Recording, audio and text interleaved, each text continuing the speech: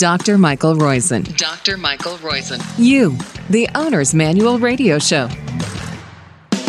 You are listening to, as you downloaded it, You, the Owner's Manual Radio Podcast. This is 1166B. The Bs are wonderful guests, probably some of which are almost as important as Benjamin Lewin has been to the field of medicine and science. Every now and then, we have a great, substantial guest that is beyond all others.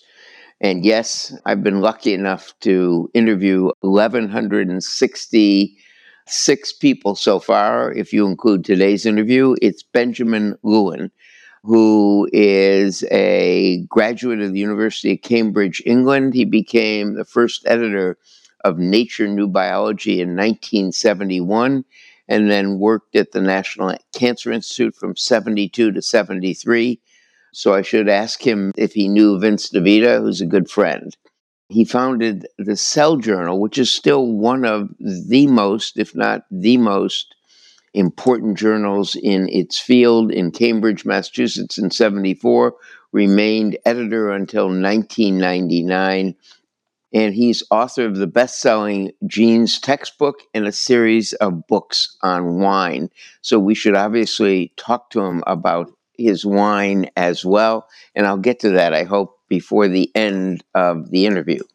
Dr. Lewin, thank you very much for coming on. And we are going to be talking about the book, Inside Science, The Revolution in Biology and Its Impact, which is published by Cold Spring Harbor Laboratory Press. And I am, of course, your host, Dr. Mike Roizen.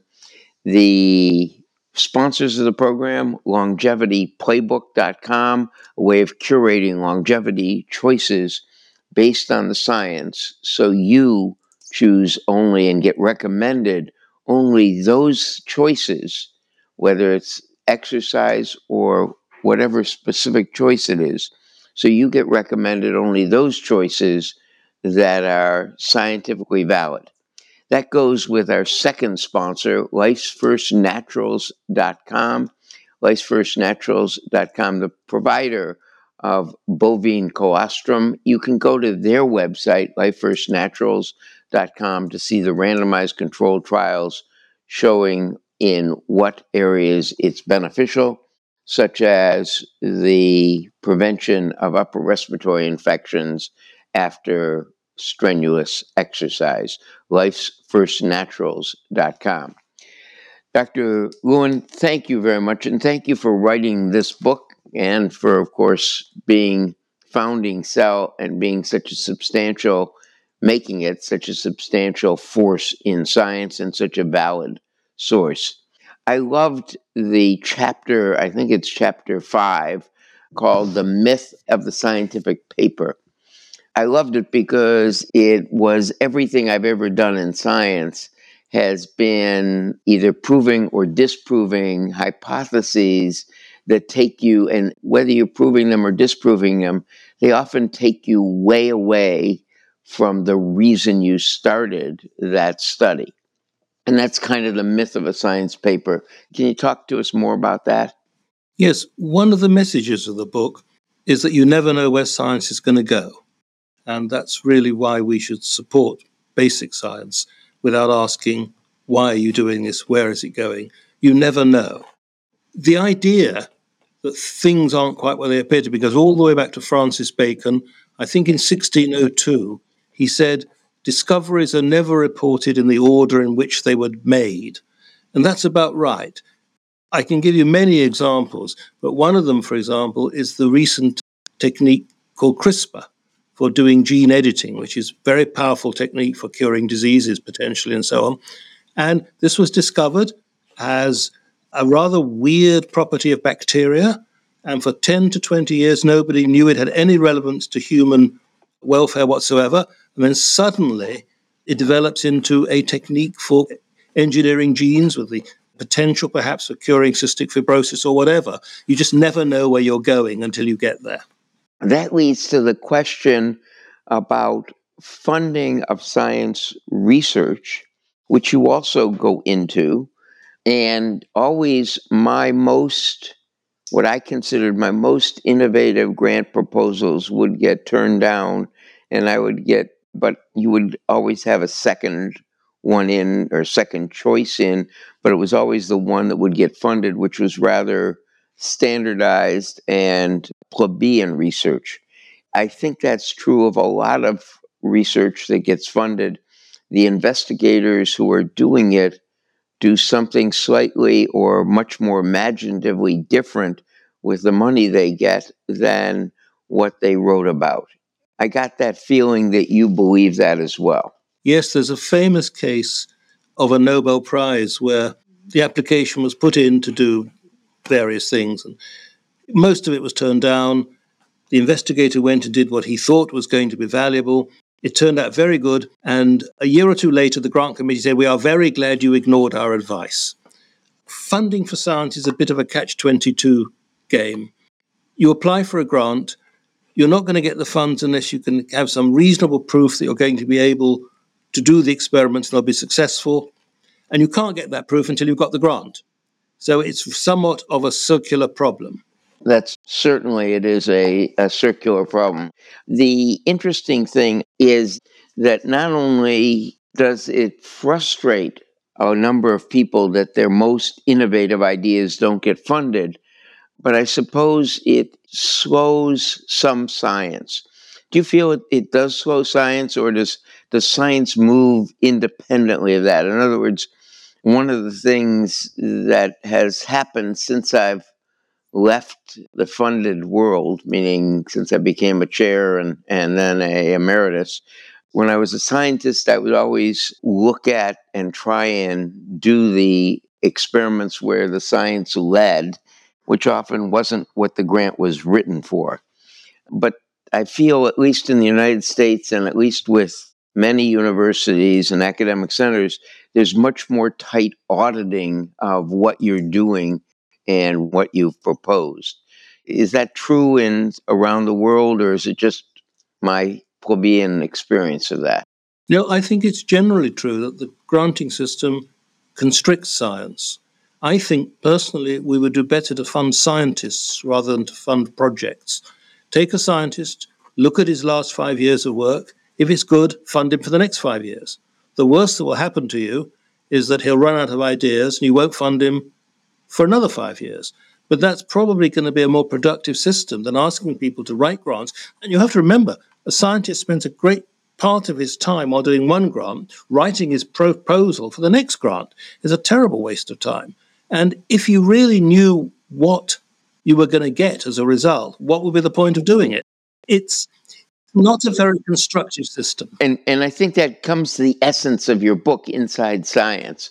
We're talking with Benjamin Lewin, who wrote what I think is a really remarkable book about the inside of science and what's going on in science and why some of it isn't as one expects.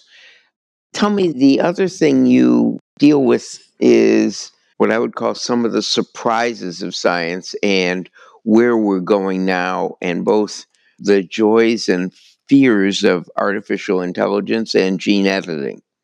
Do you want to pick one of those two, or even both of them, and talk to us about them?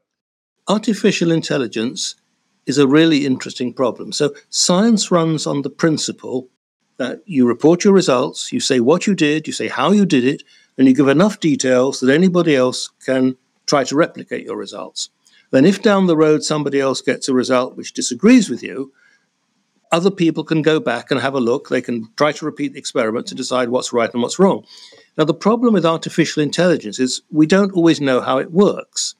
And if you don't understand how it works, how can you verify the results? I think this leads to a situation in which we accept some things which we wouldn't accept otherwise. For example, the first photograph of a black hole was taken a few years back, shows a very sort of fuzzy area and some light around it. A few months ago, the original data were reanalyzed using artificial intelligence techniques, and we now see a rather tight black hole with a very clear ring around it. And that's now accepted as that's the view of a black hole. It's accepted because an algorithm said it was right. If a person, a scientist, has said, my intuition is that it's really tighter, he would have been laughed out of court, if not accused of fraud. So what worries me about AI is that we're going to accept conclusions because we don't really understand how the algorithms work, and we wouldn't have accepted them nearly so willingly had a person worked it all out and explained what he was doing. And the fear of that is, one, we will accept things and not be able to refute them because we won't know all the techniques. In other words, what we say on the show and have numerous is, and in fact, in the Longevity Playbook app, it's always required that before we say something, whether it's exercise or a form of exercise or a food or a supplement or a brain game that's supposed to help, that it should be replicated by a different group independent of the first group. Meaning science is strongest when things are independently verified. And what you're saying with artificial intelligence is that some of this may not be able to be verified because we don't know the methods involved in the process. That's right. There's a wonderful example in the analysis of protein structure. So proteins have always been analyzed, well, in recent years, by very arcane techniques, X-ray crystallography, nuclear magnetic resonance, which depend on a lot of mathematical analysis. But in principle, you can go back and work through the analysis and decide if it's correct or not. This has, in a sense, been replaced by artificial intelligence, which predicts the structure of a protein and has proved, by and large, to be much more accurate than the old techniques. But the interesting thing about the paper that reported the technique is the authors say, we don't understand exactly how it works. We ask the program how it works, and our best guess as to how it works is like so. If we don't really understand how it works, how can we be sure if it's right or wrong? What do we do if we have a disagreement with it? It undercuts the basic principle of science that someone else can come along independently and confirm the results. Yes, and I don't know what you would call it, but when we use it in medical diagnosis, they will argue artificial intelligence, even when we have pathology and have come to a conclusion, they will argue that we're wrong. So when they come to a different diagnosis than you did. Medical care, it's interesting how much taming and expertise is needed to help it. I suppose it's the same question in both medicine and science. If you don't understand the basic principle of analysis, how can you decide if it is right or it is wrong? Now, one of the things that is advanced so much and so quickly relates to another one of the chapters you wrote in Inside Science about major discoveries, and the Human Genome Project was clearly that. Do you expect the human lifespan to be expanded because of what we've learned from the human genome? What's your best guess on what happens with our lifespan and our quality of life? Well, I suppose our lifespan will continue to increase, but I'm not sure the Human Genome Project will necessarily bear on that directly. This is a bit like the old argument as to whether improvements in life and lifespan over the last century have been more due to improvements in public health and sanitation or due to medicine. The human genome so far has not led to any direct medical advances that I'm aware of. Maybe it will do in the future, but it hasn't done so yet. Don't you feel that the editing of, and maybe I'm wrong, the editing of some genes, for example, in sickle cell disease or in the amyloid-induced heart failure, has been due to the human genome? We wouldn't have gotten the gene editing without the Human Genome Project, would we have? Well, that's probably true, but now we're into the issue of how far are we going to be able to take personalized medicine. Knowing the gene sequence, knowing the mutant sequence, knowing how to correct it is important. I'm not sure how much of that comes out of the Genome Project as such. I mean, the Genome Project is a sort of mass analysis of the genome. It doesn't necessarily give you information about any particular disease unless you have controls, and you need quite a lot of other sorts of data for that. Yes, I suppose I'm taking it as without the knowledge of the basic Human Genome Project and the advances since then in understanding, you'd never be able to make the advances in knowledge of what was expected and what changed. I suppose that's true, but we have a way to go. The Nobel Prize winner, Sidney Brenner, once said that sequencing the human genome was the easy part. The difficult part was going to be knowing what to do with the information. And I'm not sure we really do know yet. Yes, I think that's true. So if you're in the work about Inside Science, Revolution in Biology, Its Impact by Cold Spring Harbor Press, we've been talking with Benjamin Lewin. And Dr. Lewin, let me kind of say one of my fears in America is that the funding for basic science will decrease, whether an inflation adjusted or on a absolute scale.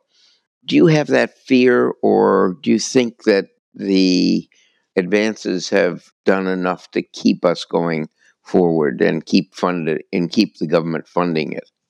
I think the funding has been good, and I don't see the funding as such drying up at this point. But I do worry that there is something of a movement to say, let us make basic science relevant, and that the consequence of that is that scientists, given that they are competing for funds, say we need to apply for grants for things that are fairly safe. And so that people don't apply for grants to do things that seem a little bit way out, things that don't seem immediately relevant. There is, if you like, a certain sense of self-censorship in what type of projects people apply to do. That, I think, could be quite damaging to basic research in the long run. And while I'm on it, let me ask you one more question. One of the interesting advances, I would say, is the mRNA vaccines. But part of the problem with them was their rush, perhaps, to be used more quickly or in cases where the normal science wasn't done. Is that just my perception, or do you think that's real, that they were rushed too quickly? I think it's a mix of things. As far as I know, there have actually been quite a few mRNA vaccines in preparation for quite a long time. And it's been more a matter of getting them through the regulatory process than anything else. COVID was such an emergency that the regulatory process was certainly shortened. The surprise to me, actually, is that the mRNA vaccines have proved more effective than conventional vaccines. I admit I don't quite understand why that is. This is more of a delivery mode for the vaccine than the structure of the vaccine itself. But they seem to have been very effective for COVID. And I assume we're going to see more of them for other infectious diseases in the future. Yeah, we're already seeing it for, obviously, RSV, and we're beginning to test them, at least at the Cleveland Clinic, for certain cancers. So I think you're right, we will see more of them and more innovation in them. The point I was bringing up is that at least in the under 50 population, we're beginning to see a lot more, I would call it, complications or side effects of them than we expected to see. And the consequence of that has been that when we now talk to patients about flu vaccines or Tdap, we get a lot of pushback, which we didn't have before these side effects were known. Again, it's mainly in the under 50 population the side effects occurred, but everyone is talking about them. Are we sure that the side effects are due to the vaccine as opposed to COVID, which seems to be a very tricky sort of virus? Yes, no. It is clear. It's long COVID or COVID disease symptoms lasting a long time is clearly a problem. But we're beginning to see a fair bit of arthritis that seems to be related to the vaccine. That is, that people who don't have the disease or haven't had symptoms of the disease, but do get vaccinated and get symptoms of arthritis within 2 or 3 weeks of vaccination. I think we'd have to look at a control with people who have been vaccinated against COVID using conventional vaccines. Yes, we don't have that yet. That would make me a bit cautious about concluding that mRNA is the problem. And an mRNA vaccine should be a very good way to do it because mRNA is very short-lived, doesn't sit in the body for a long time. All of this says that it should be, in fact, in a sense, an ideal type of vaccine. So I don't quite understand why it should be associated with any problem. I think we would need to look at other vaccines to be sure that this is not something to do with COVID as opposed to do with the mechanism of the vaccine. Yes, it would be. I mean, I don't think we have that control or that study done yet. It does bring up one of the important points of inside science on the value of randomized controlled trials. We've been talking with Benjamin Lewin, who has made major contributions, I believe, in science through his work with the initially Nature New Biology and then the journal Cell. The book is outstanding and written with enviable lucidity so that all of us, not just scientists, not just the lay public, but both groups, can really understand and, as a scientist, feel the reality of what he has written. Important book, Inside Science, by Dr. Benjamin Lewin, Lewin. You've been listening to the Owner's Manual Podcast 1166B. The Bs are always excellent guests. We thank the 50,000 of you who download us weekly. All of you, as they say about the French, can't be wrong. In fact, probably most of you are right, and I appreciate that. Please do visit our website of our sponsors, lifefirstnaturals.com and longevityplaybook.com. Dr. Lewin, I can't thank you enough, but especially you, our listeners, thank you. You're what motivate us. We'll be back next week. Download the A segment as well, the latest medical news of the week and what it means to you. Thanks again.